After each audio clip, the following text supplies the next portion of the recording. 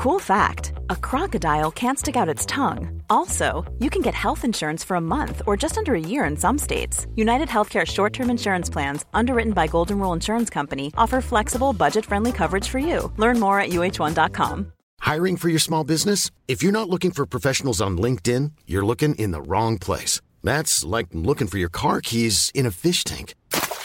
LinkedIn helps you hire professionals you can't find anywhere else, even those who aren't actively searching for a new job but might be open to the perfect role. In a given month, over 70% of LinkedIn users don't even visit other leading job sites. So start looking in the right place. With LinkedIn, you can hire professionals like a professional. Post your free job on linkedin.com/spoken today. Hey, I'm Ryan Reynolds. At Mint Mobile, we like to do the opposite of what Big Wireless does. They charge you a lot. We charge you a little. So naturally, when they announced they'd be raising their prices due to inflation, we decided to deflate our prices due to not hating you. That's right. We're cutting the price of Mint Unlimited from $30 a month to just $15 a month. Give it a try at mintmobile.com/switch. $45 up front for 3 months plus taxes and fees. Promo rate for new customers for limited time. Unlimited more than 40 gigabytes per month. Slows full terms at mintmobile.com.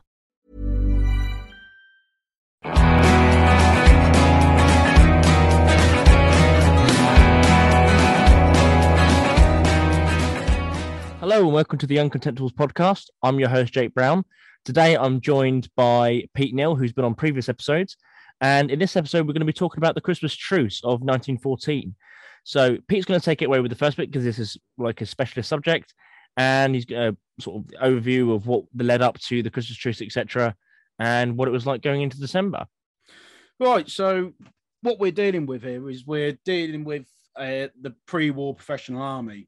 Okay, so that's also what makes this event quite special as well, because they're professional soldiers. These aren't conscripts and they're not volunteers who are signing up for a cause to go and fight a specific person.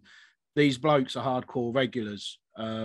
Most of them have probably done maybe 2 to 3 years service on average already before the war's even started. So they're very good at what they do.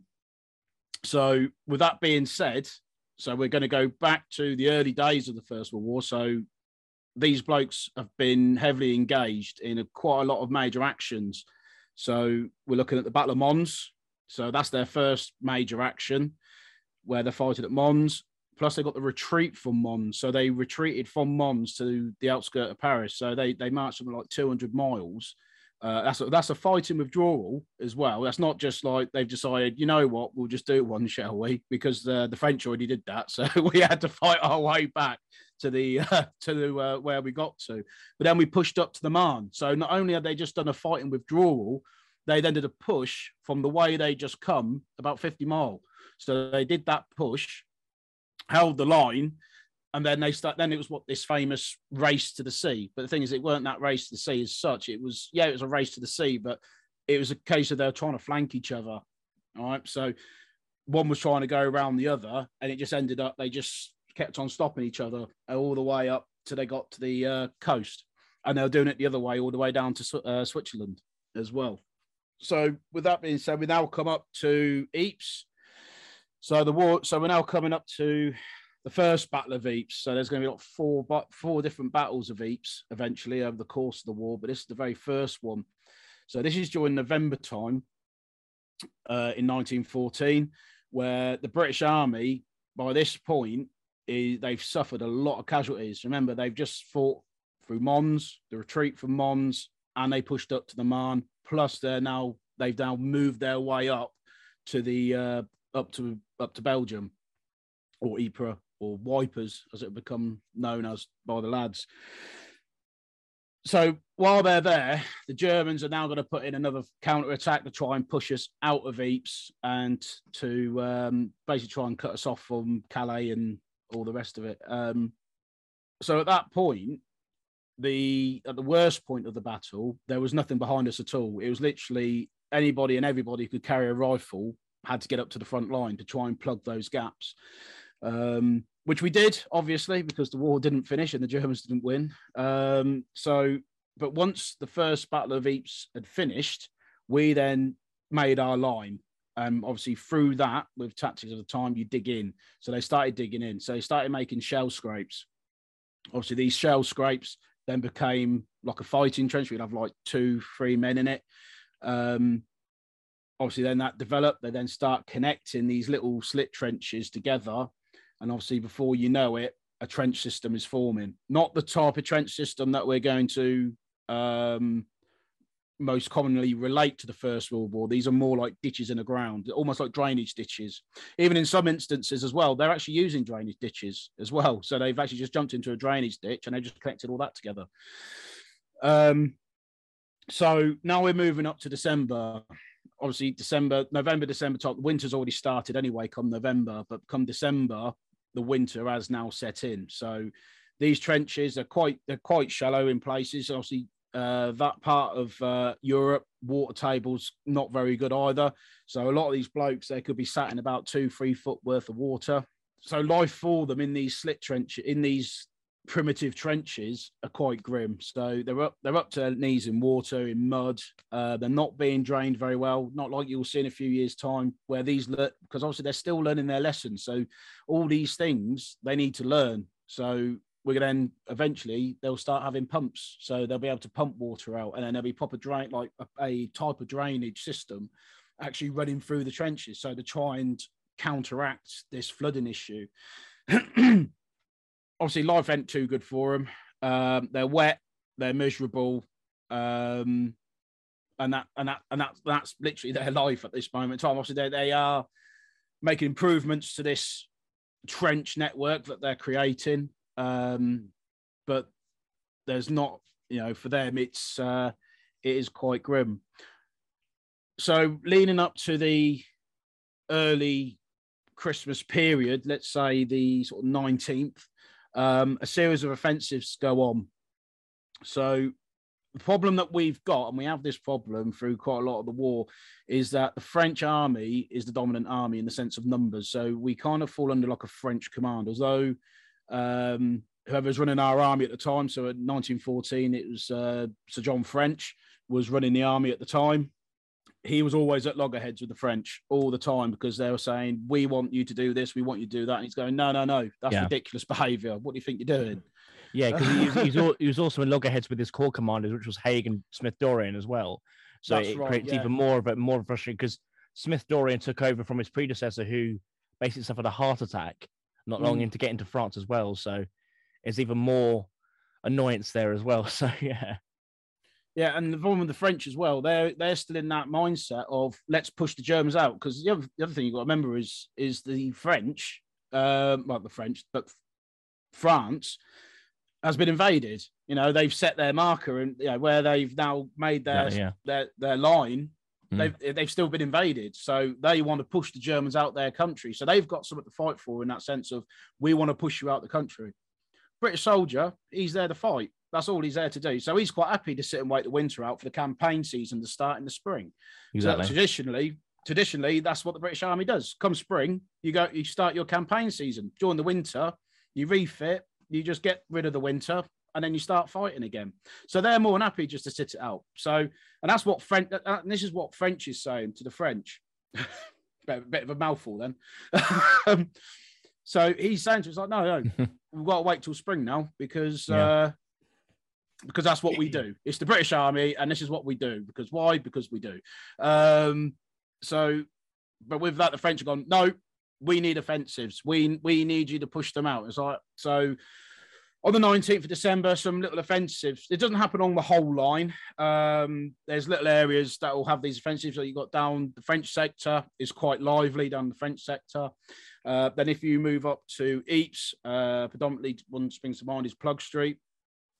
There's an offensive that goes in there on a place called the Birdcage, the London Rifle, the Rifle Brigade. Sorry, not the London Rifle Brigade, but there is elements of the London Rifle Brigade with them. But I'll go into that in a minute.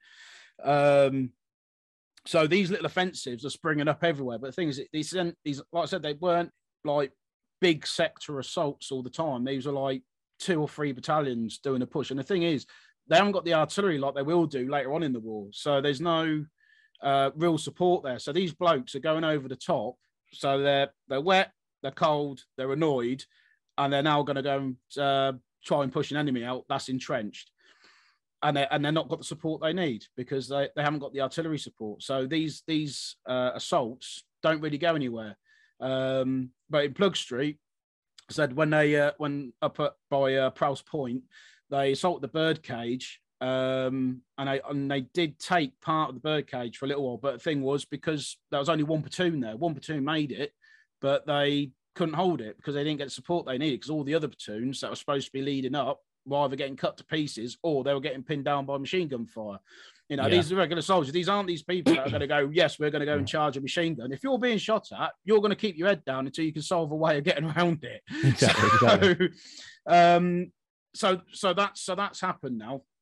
So now we're coming into Christmas time. So with those little offences that happen, like places like Plug Street, and other places, I think there's a couple down in like Champagne region. So now the Christmas set and winter's, so the frost is starting to set in as well for these blokes. And here we go. And then this is where we come into the actual story of the truce. So that's your little bit of background into the kind of lead up to why it kind of was, to get that picture in your head to why this could potentially happen.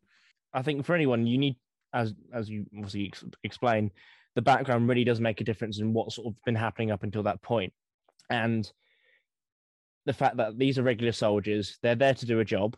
They're not there for like the sort of causes you would see later on in the war would say the volunteer force, the conscription force, etc., etc., etc., or the kitchen of volunteers, say.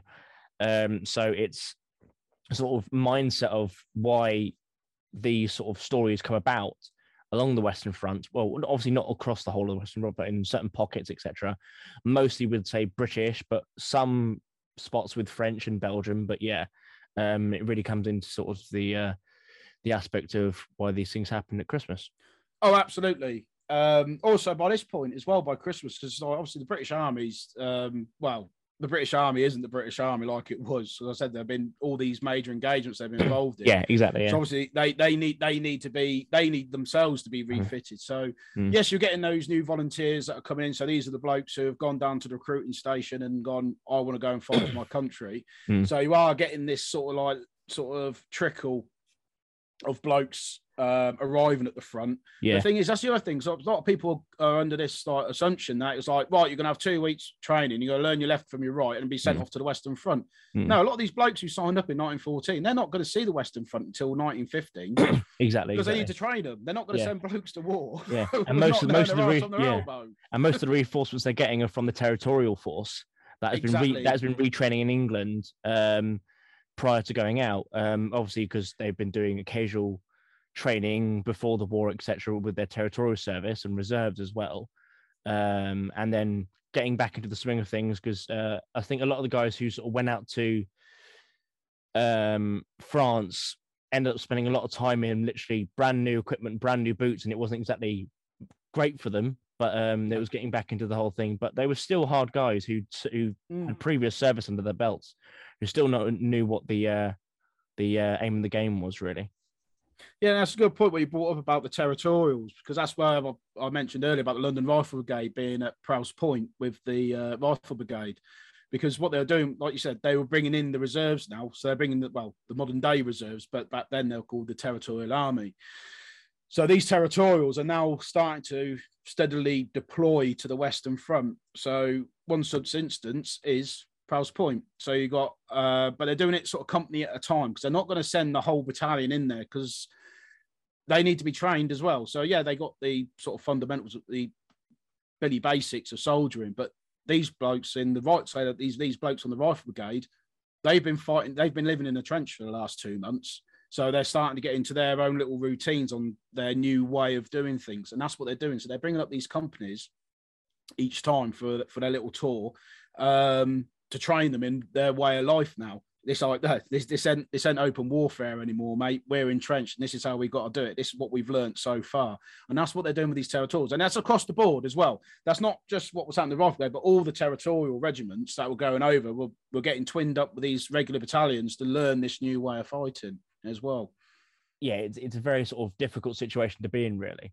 And getting into not just combat, but these sort of situations where Some of them had seen action, say, in South Africa, in the Boer Wars, the Sudanese campaigns, or even, for example, like people like Smith Dorrien's case had seen action in the Anglo-Zulu Wars, etc. This was a very different type of warfare, and getting thrown into battle against a far numerically superior enemy, and really sticking to their owners really as well. So going into sort of the Christmas period, it was very much a case of we need a rest.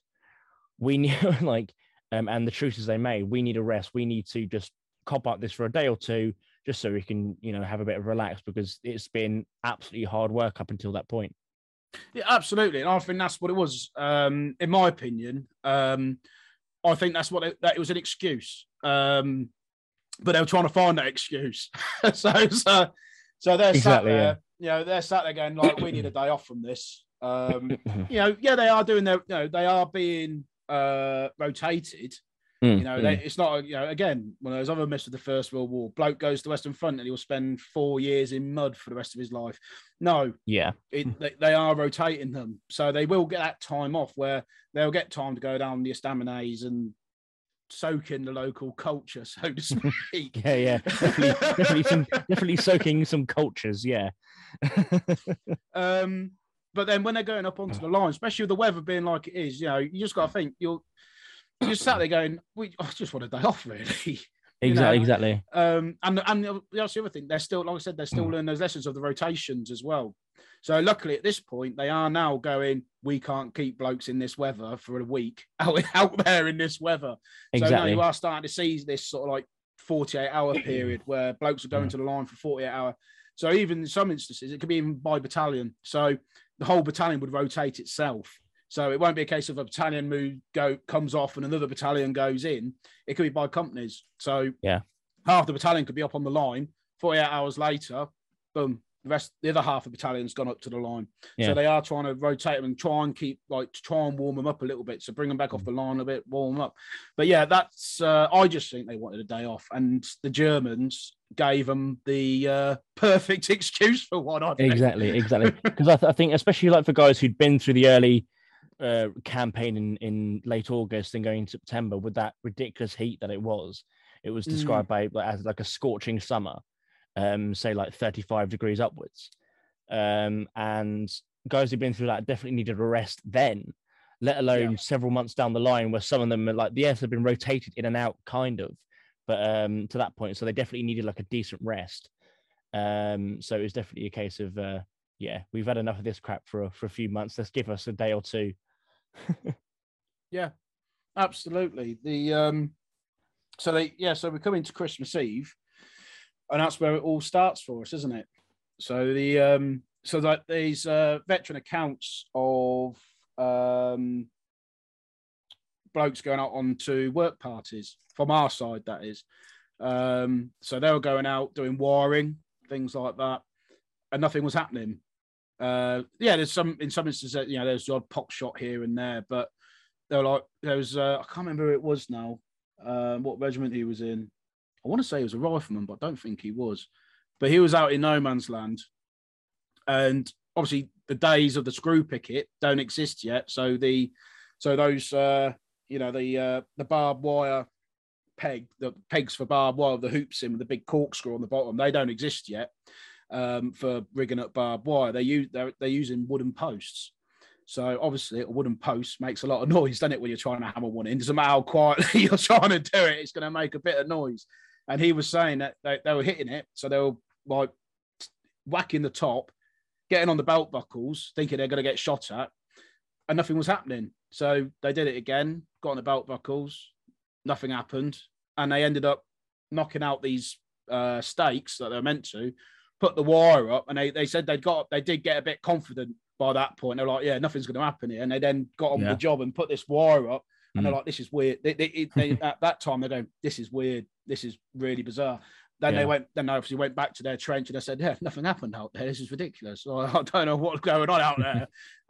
Then also in other parts of the line, obviously because the Germans celebrate Christmas a little bit different, obviously a lot of our traditions come from them, doesn't it? It's all the big Victorian Christmas, isn't it? So So the Germans, they start singing Christmas carols, Silent Night and all those classics. And obviously the British soldiers, they can hear that because in some instances you are literally in shouting distance, or if not talking distance, because some of these trenches are quite close together. So they're hearing it. They go, "What's going on over there?" Well, the Germans are singing again, but this time they're singing Christmas carols. And so I think with that, it's Christmas Eve. Well, let's have a go then. So the British soldiers start singing some German carols, because obviously there's a lot of German carols that translate, vice versa. So even if you don't understand the language, you understand the tune. So they was obviously either start singing along with the Germans, or they'll sing their own carols and things like that, and start shouting a bit of verbal over to him. It was what some people might call banter. Definitely. I know we had a bit of that in the trench event as well, going back to that. So yeah, it did actually. Yeah, because that's how. But again, that just started out the blue. We were sat there in the trench, and we heard the German singing, and then we just joined in. And that's exactly how it just, and that's exactly how it happened back in 1914. The sort of nice organic nature of it it's just brilliant. And you sort of get, obviously you won't get the full sense of it, but you get sort of an inkling of like, Christ, this is what it could like sort of been like. So, which was what I love about the whole thing. Absolutely. Definitely. So we'll quickly take a break here, and then we'll get back in and we'll talk about sort of the sort of attributes and activities that some people got up to on Christmas Day. If you're enjoying this podcast and want access to exclusive content, early access to our monthly feature documentary and private podcasts, amongst many other benefits, then consider joining our Patreon from as little as £1. By doing so, you'll get access to all these features, plus your support will help us to keep history alive. Hit the link in the description of this episode and navigate to our Patreon to sign up. Hi, welcome back to the Uncontentables. Thank you to our sponsor. And now we're going to get back in talking about the activities and some of the actions that happened on Christmas Day in 1914. It wasn't all bells and whistles and peace and love and harmony to men, but we're going to talk about some of those things, and also if anything bad as well happened, really. But Pete, let's hand it over to you. Yeah, so you said it weren't all goodwill to all men by any stretch of imagination. So again, I'll just quickly touching back on the Christmas Eve. It's very well documented. The Germans were putting candles in like jam jars and put them on the parapet of the trench. Obviously, naturally, that will make our lads a bit suspicious. Like, what are they bloody up to then? And it was an officer from the Rifle Brigade. Now, he was actually he was down on Prowse Point, down Plug Street way. I think he was actually at the birdcage as well. I think, don't quote me on that, but I think he might have been. And he saw these like tea lights being set up along the parapet, and he told the lads to shoot them. So it's like that put a stop to any of that, didn't it? But yeah, so let's move to Christmas Day. So Christmas Day comes, they had in some areas they had their little sing song and whatnot. So the routine is start like any other day with the British soldier. He's doing stand 2 at first light. So he's done his stand 2, then they're going into their weapon cleaning. So obviously very important to keep your rifle functioning, especially with all the mud and muck and everything. So he's probably cleaning his rifle at least 3-4 times a day, or at least 8 times in a 24-hour period. So he's doing his rifle cleaning, add a little bit of food, whatever they've brought up for them, or if they've had to go into their normal ration of biscuit and bully, gone through orders of the day, and start their work. So that's basically how their day would have started. Their day would have started like any other day. Obviously, being Christmas Day, in these areas where these little truces did happen. So in some areas, doesn't matter who started it first, because it was almost like in this instance, it's like one was bad as the other. They would shout over to him like, "Happy Christmas, Jerry," or be like, "Happy Christmas, Tommy," all the rest of it, or they paint a little sign or something and wave it above the trench or something. Just again, bit of banter, and they're bored. They're bored. They want to try and entertain themselves. So they got that odd exchange of verbal in those areas where you could actually shout over to them. and again, they're then going into their routines again. You know, they're just trying to pass the time the best they can. What I've gathered from where I've been looking at the Christmas truce, it seems that the Germans have instigated quite a lot of it, as in the truce kind of happening. It's not on the sort of the British side saying, "Oh, we got up out of our trench and asked them if we could have a ceasefire." I haven't really found any of that through looking through things. It just seems to be more the Germans are the ones that sort of, you know, you get the odd couple of Germans will come out waving their hands or with a white flag coming out to no man's land. They're stopping them. So when they come up, obviously, again, our lads instantly suspicious, so they call a stand two. So they call their stand two, and they see these Germans walk across, but then they see that they haven't actually got a rifle with them. They're they're walking out with either their hands up or they're waving with both hands or whatever. Obviously, then stop them about halfway because obviously they don't want them coming any closer because they don't want them seeing their trenches, like happened to one German who come over with a white flag. He come walking over and they let him get too close and they actually let him into the trench. And he goes, "Oh, we'd like to have a truce for, a truce today. We just don't want to fire at anyone today, or we want a couple of hours, something along those lines." Anyway, the end of end all, they want to stop firing for Christmas Day. And the command officer turned around and was like, "Well, yeah, that's all well and good, but you can't go back and tell your mates because you're a prisoner now." He saw the line. He saw where our machine gun positions were and things like that. So it's like he can't go back. So he's gone back with information. But if they'd have brought him in blindfolded and sat him there all blindfolded, it wouldn't have been a problem. But because the lads let him walk over, they're like, "Yeah, come in, mate. Yeah, no worries, sit down. Oh yeah, well, yeah, no problem. We'll have a truce. Yeah, well, right, send him back." But yeah, so these, so initially when it sort of started, there'd be, so they'd come out, a representing officer would come out and have a chat with us, and usually it was like a couple of hours. So they said, "Look, can we should we just knock it on the head for half a day or something like that, just so we can just chill out and have a day off?" Because you remember some of these Germans, they're regular soldiers as well. Because obviously conscription's quite heavy in Germany, like there's quite a lot of them. But they're in the same situation as what we are. They're cold, they're wet, they're fed up as well. So they're like, so we have that mutual agreement. It's like, yeah, no worries, we'll just knock it on the head for a few hours. In places like the birdcage. That's also another ulterior motive to that as well, because obviously where these offences have gone up in the lead up to to Christmas Day, the lads are going, "Hang on a minute, the Germans are asking us to have a little bit of a ceasefire. Well, how about we get out there and try and bring some of our lads back in and get them buried?" Because they're just sat out there, aren't they? They've been sat out there for over a week. Yeah, out there in the cold and all the rest of it. So they want to bring their mates back in and get them buried. Exactly. So also we then started, and the Germans were doing the same, because obviously the Germans were, they're trying to push us out as well. So it then starts in these areas where this sort of stuff happened, is that we ended up burying our lads with the Germans. So obviously then they start chatting to each other, don't they? So although they're burying the dead, they got that conversation kind of. They might not be able to understand what the bloke's saying, but everyone understands a bit of sign language, don't they? Exactly. They always know what the British bloke's always on about, because he shouts louder. He's asking, "Don't take my sunbed," I think. Yeah.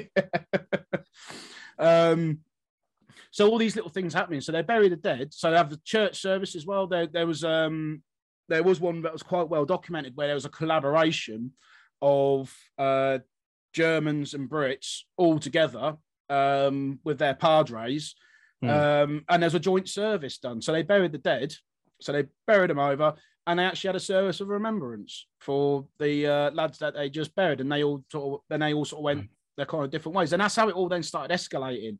Yeah. And because they got this ceasefire, they're like, "Hang on a minute, we were chatting to them a minute ago, burying our lads. Well, I wonder if they want to, if just go and have a little stretch our legs a bit." So that's how it all then kind of starts, is that they then start, like, basically people are getting very confident, because obviously that both sides are very distrusting each other, because up until now they're shooting at each other. Yeah. So they're coming out. So with that, they're coming out, they're going, waving, or they're brandishing a bottle or something like that, and waving a bottle of booze at a British soldier. It's like, hang on a minute, he's waving a bottle of booze there. Exactly. Waste not, want not. Exactly. So then they're going out. So yeah, come on, we'll have your exotic snaps. And that's how it starts. Oh, we like to have Christmas drink, then it all start. That's how this is all starting. All these little incidents going on, all in these little pockets. This is and it then escalates, and suddenly, before you know it, your whole company's up. I will say your whole company, but a lot of your lads are already up. Same with the German side as well. And then you're starting to chat to each other. Yeah. And that's literally how. So it's not. It's something that's just escalating. It's just something that's escalating. And then after that, as soon as it starts getting dark or it's coming up to the curfew time, as in like the ceasefire, everyone's like, right, let's go back to our trench. So that's, to me, that is the Christmas. Obviously, they're exchanging gifts as well. And the other thing you got as well, there's in some of these German regiments, some of these Germans actually lived in England. There are waiters, barbers, tailors, people like that. But when the war started, they felt it their patriotic duty to go back to Germany to go and fight for Germany. So you got these blokes who, they're then shaving them. These German barbers are now shaving British soldiers. Give them a shave, give them a haircut, because that's their trade. Because I know one conversation was a German soldier was talking to a British soldier and was talking about his time when he was a waiter at the Savoy. And things along that lines as well. And he was asking questions, how is it there back now, and all these sort of things. Yeah, another incident was a bloke from the London Rifle Brigade. So this bloke from the London Rifle Brigade, he crossed paths with a German who was basically, he was born in England. So obviously London Rifle Brigade come from London. And he what I can remember, what he was saying when he was recollecting it, it was he just heard this voice in a London accent, and he turned around, and it was like, and there's a bloke in a German uniform. He goes, "You British?" And he's like, "No, mate, I'm German, but But he said he had the accent and everything. He did. He stood there talking in a London accent, but he was wearing a German uniform. But it then transpired that this bloke literally lived within like a mile of him before the war started. So that reminds me of a story from the Second World War of a guy who was born in, I think it was just outside Winchester way, so in Hampshire. And he'd moved out to Germany in just the post-World War I period. And he'd married out there, he had kids, etc. And then when the Second World War started, he was conscripted into the German army. And it was in Salerno where he was captured by, I think, men of the Hampshires. And he basically, but when he got captured, he basically said, "Oh, thank God that's the war over for me then." And they were like, "What?" And he was like, "Yeah, I'm from England," and etc. And he's like, "Yeah, I got conscripted." And and there's a brilliant picture of him literally just smiling to the camera just after he's been captured, because he's like, "Thank God this is all bloody over now. I don't have to do this crap." And it's hilarious. And there's like a whole thing about it, and they record what he said. And after you send that off to you maybe one time with these sort of details, but it's a brilliant little story. And there's obviously that's Second World War, but it sort of resonates with like stuff during the first and post the Second World War as well. Oh yeah, you do hear about it. When wars start, they'll go back and fight for their own country. Just how it is. They feel their patriotic duties to their sort of motherland, so to speak. So you get all these, but those little anecdotes are brilliant, I think. when you come across them. Yeah, exactly, definitely.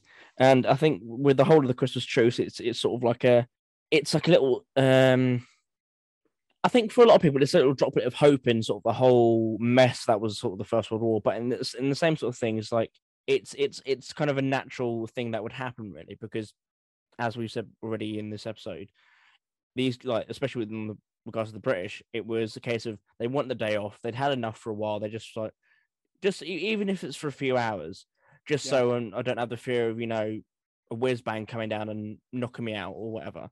And it's just a case of just like a sense of, we'll do what we need to do and then we'll get back to it afterwards. But just give us this time to just have a bit of time to ourselves, really, which I think is just it's human. It's absolutely human. It is, yeah. And the same resonates with the Germans as well, or the French or the Belgians. Obviously, as I said before, it wasn't so much a case with the French and the Belgians because it was more of a case of these guys are on our land. It did happen. There's accounts of like French soldiers and German soldiers sliding presents across the river that was in between their lines, and things along that lines as well.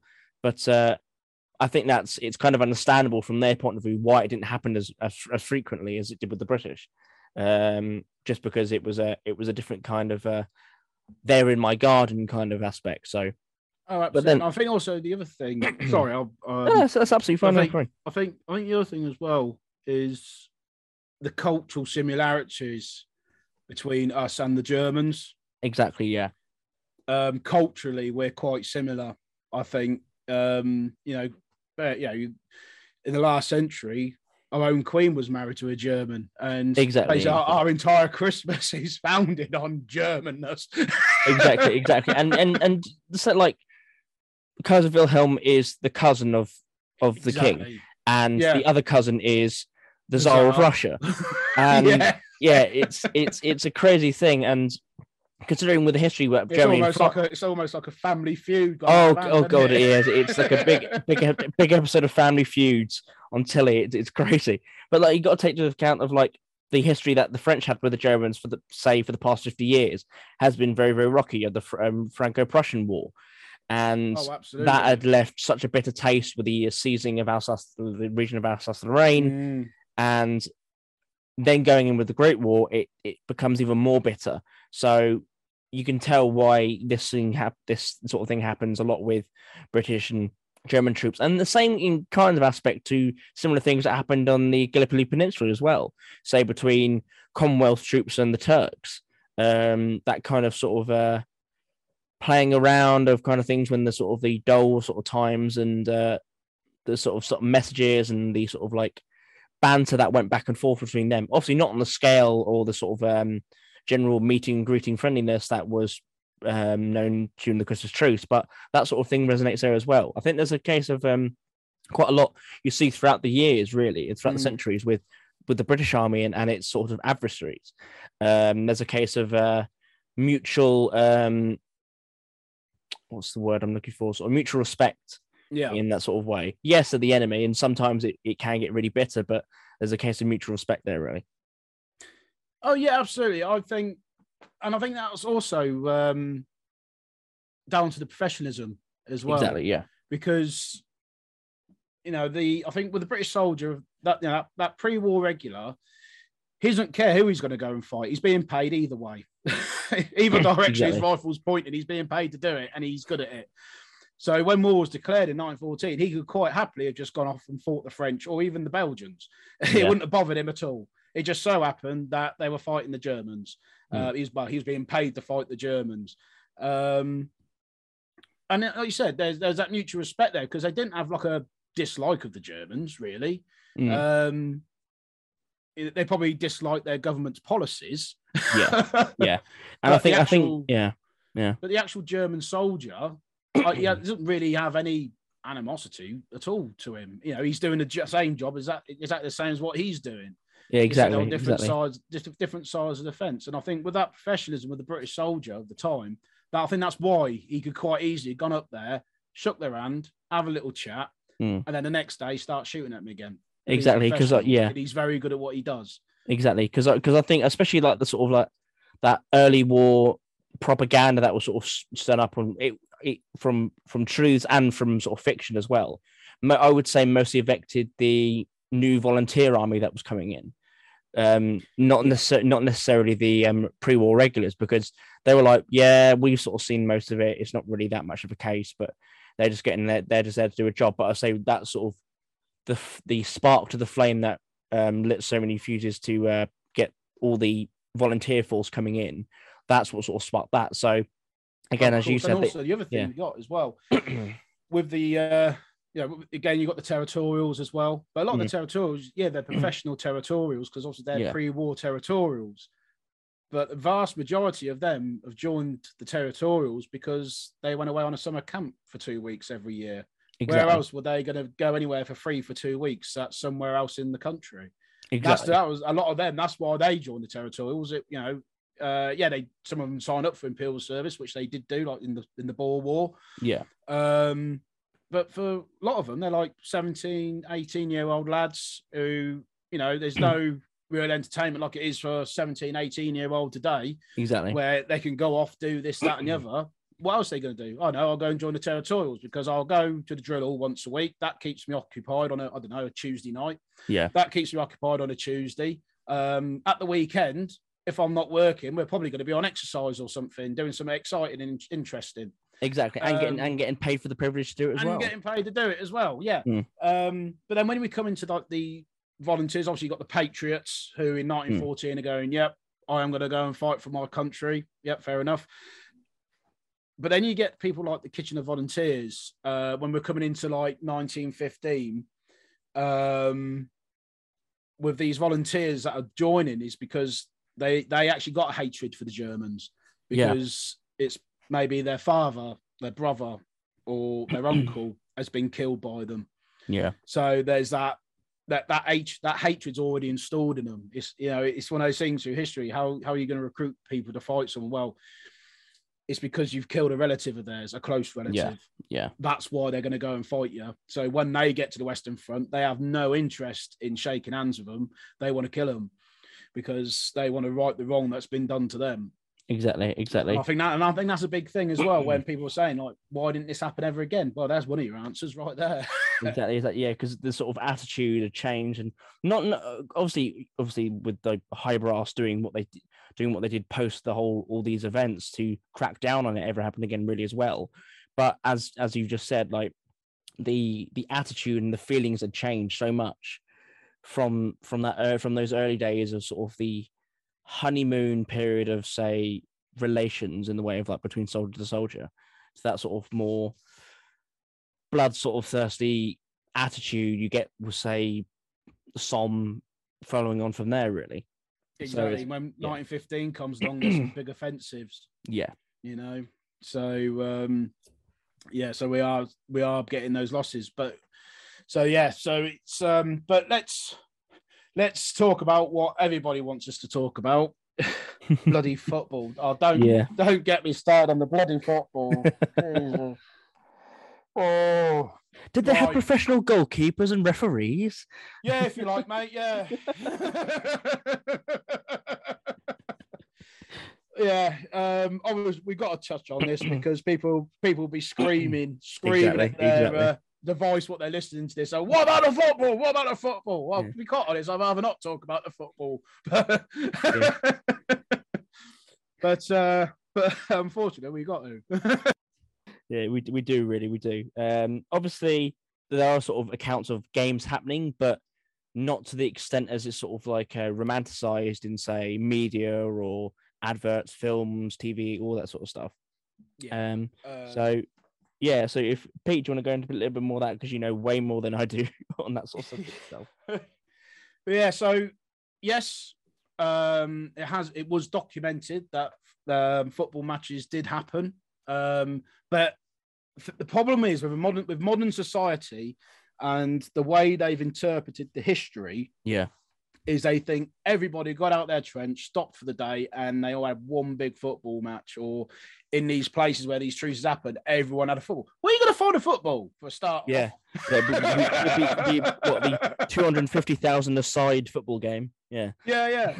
But yeah, like I say, it has been well documented as one of the Highland regiments, one of the Scottish regiments. That was very well. That is documented that they, for some bizarre reason, they actually did have a football in the trench room. We're a Celtic fan. Yeah, must have been. Yeah, or Rangers. Yeah, definitely. We must be fair. Yes, we must be fair. So they had a football and they did have a kickabout. But then the other thing as well is that people think it was like this proper sort of organised thing. It was like, the Greys and the Khakis. Yeah. But it weren't. It was like any kickabout that happened, it most likely just been a tin can. Or if they did have a football, it would just been a bit of a knockabout.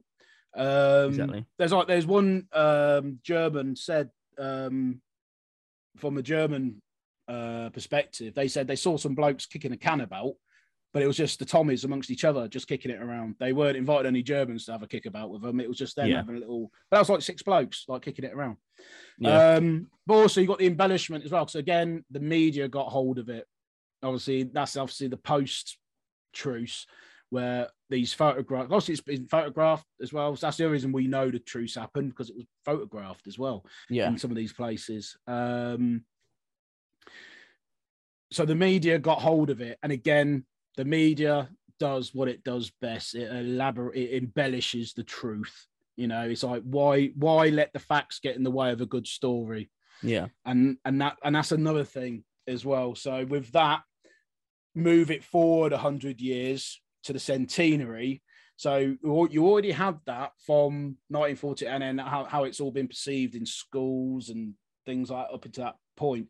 But then we hit the 100 years of the Christmas truce, and then bang, it all gets embellished even more. So everyone has this perception of this is what the truce was. It wasn't what it was at all. You know, I say that most have been in tin can. I think it was the Rifle Brigade.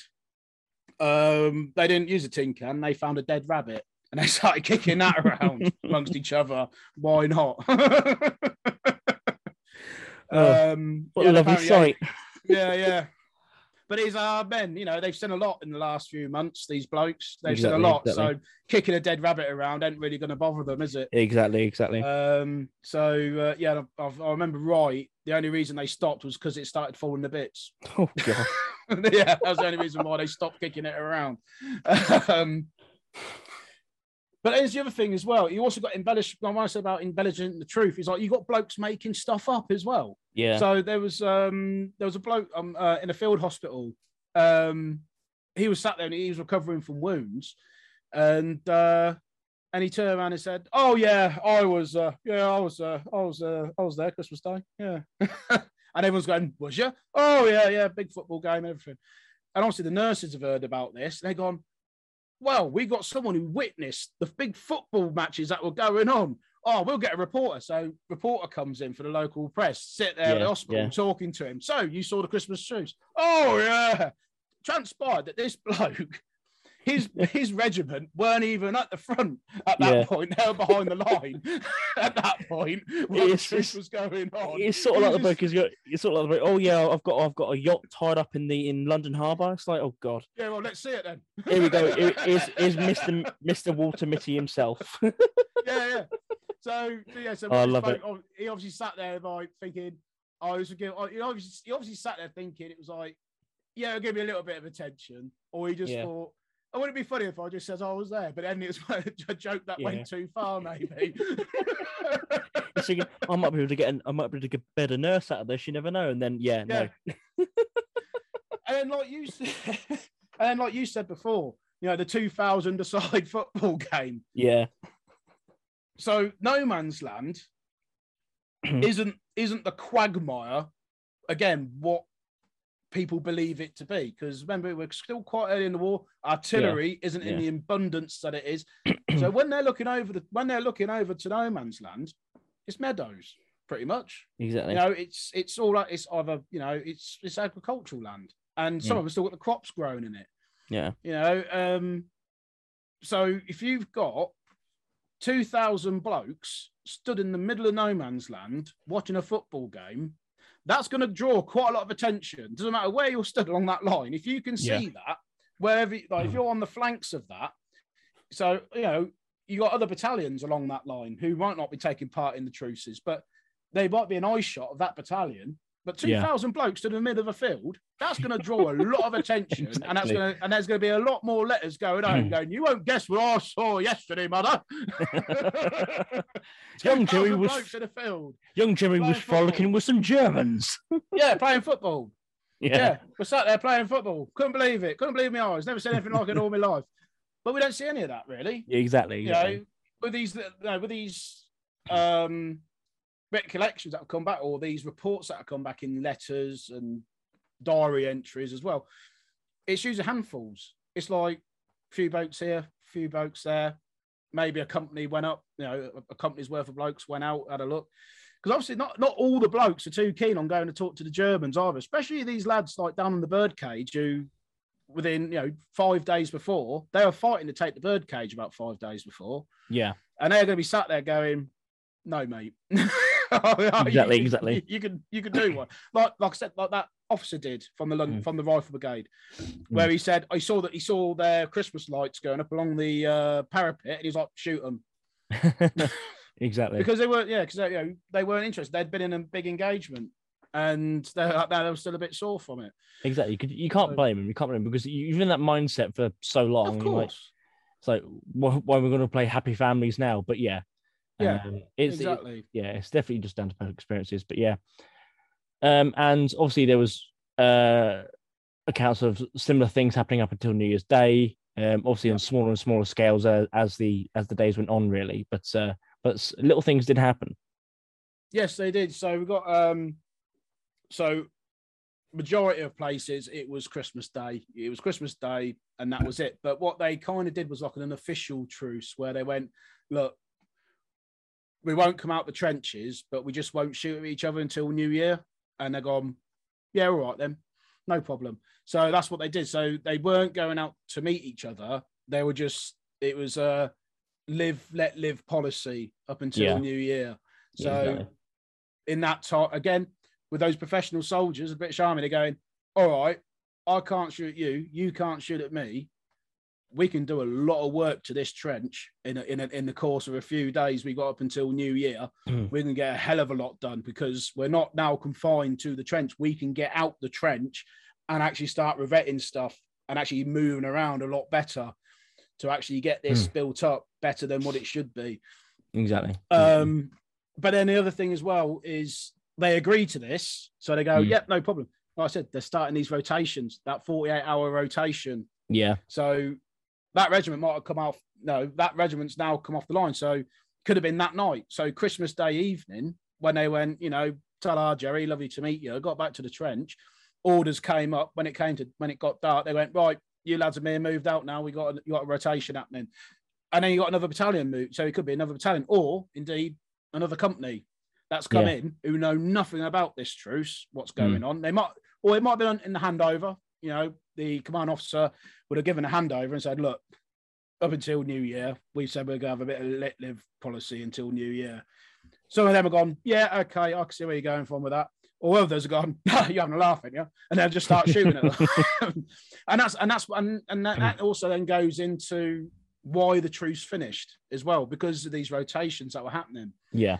These rotations are happening. So you're getting fresh blokes into the line. Some are actually, or you got a whole battalion being withdrawn off, and you've got a different battalion going in they've been set off the line for a week. They ain't heard nothing of any of this.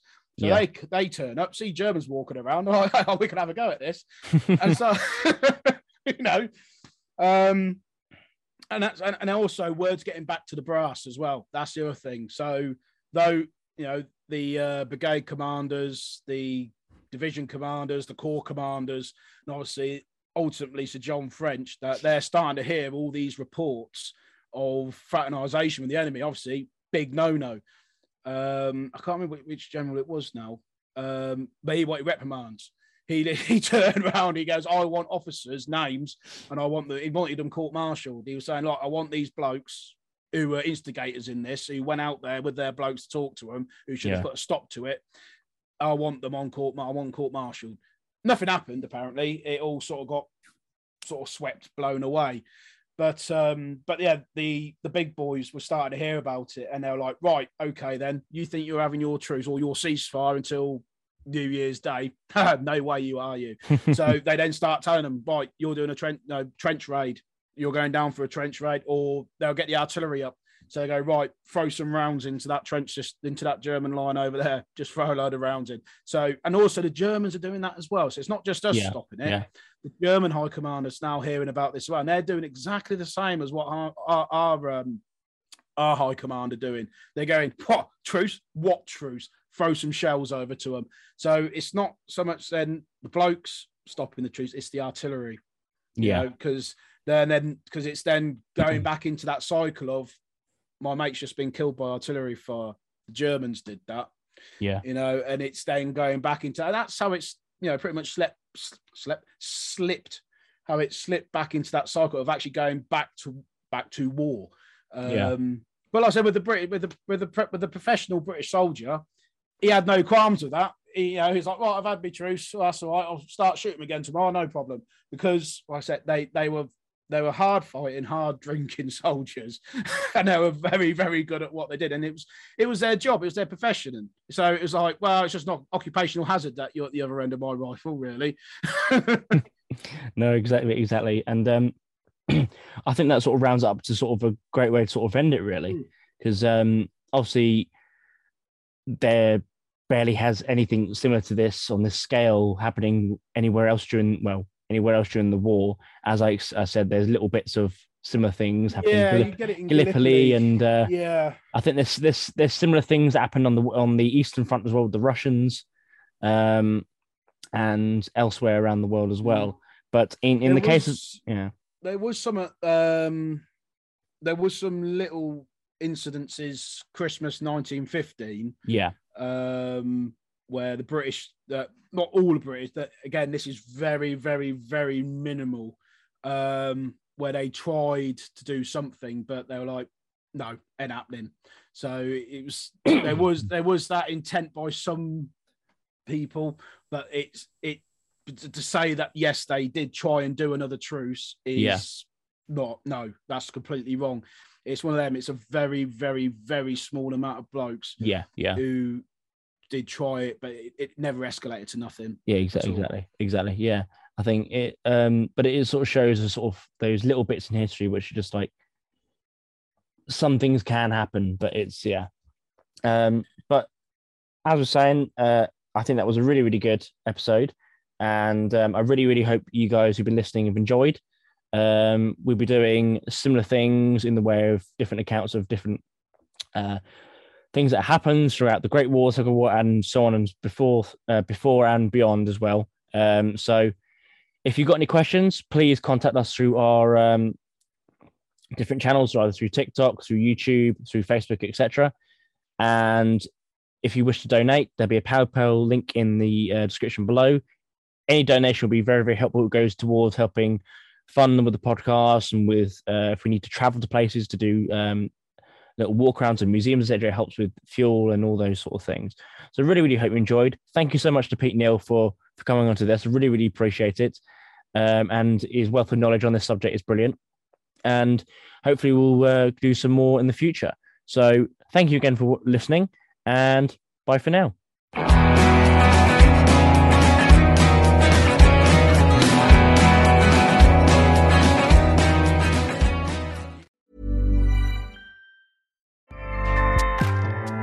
Acast powers the world's best podcasts. Here's a show that we recommend.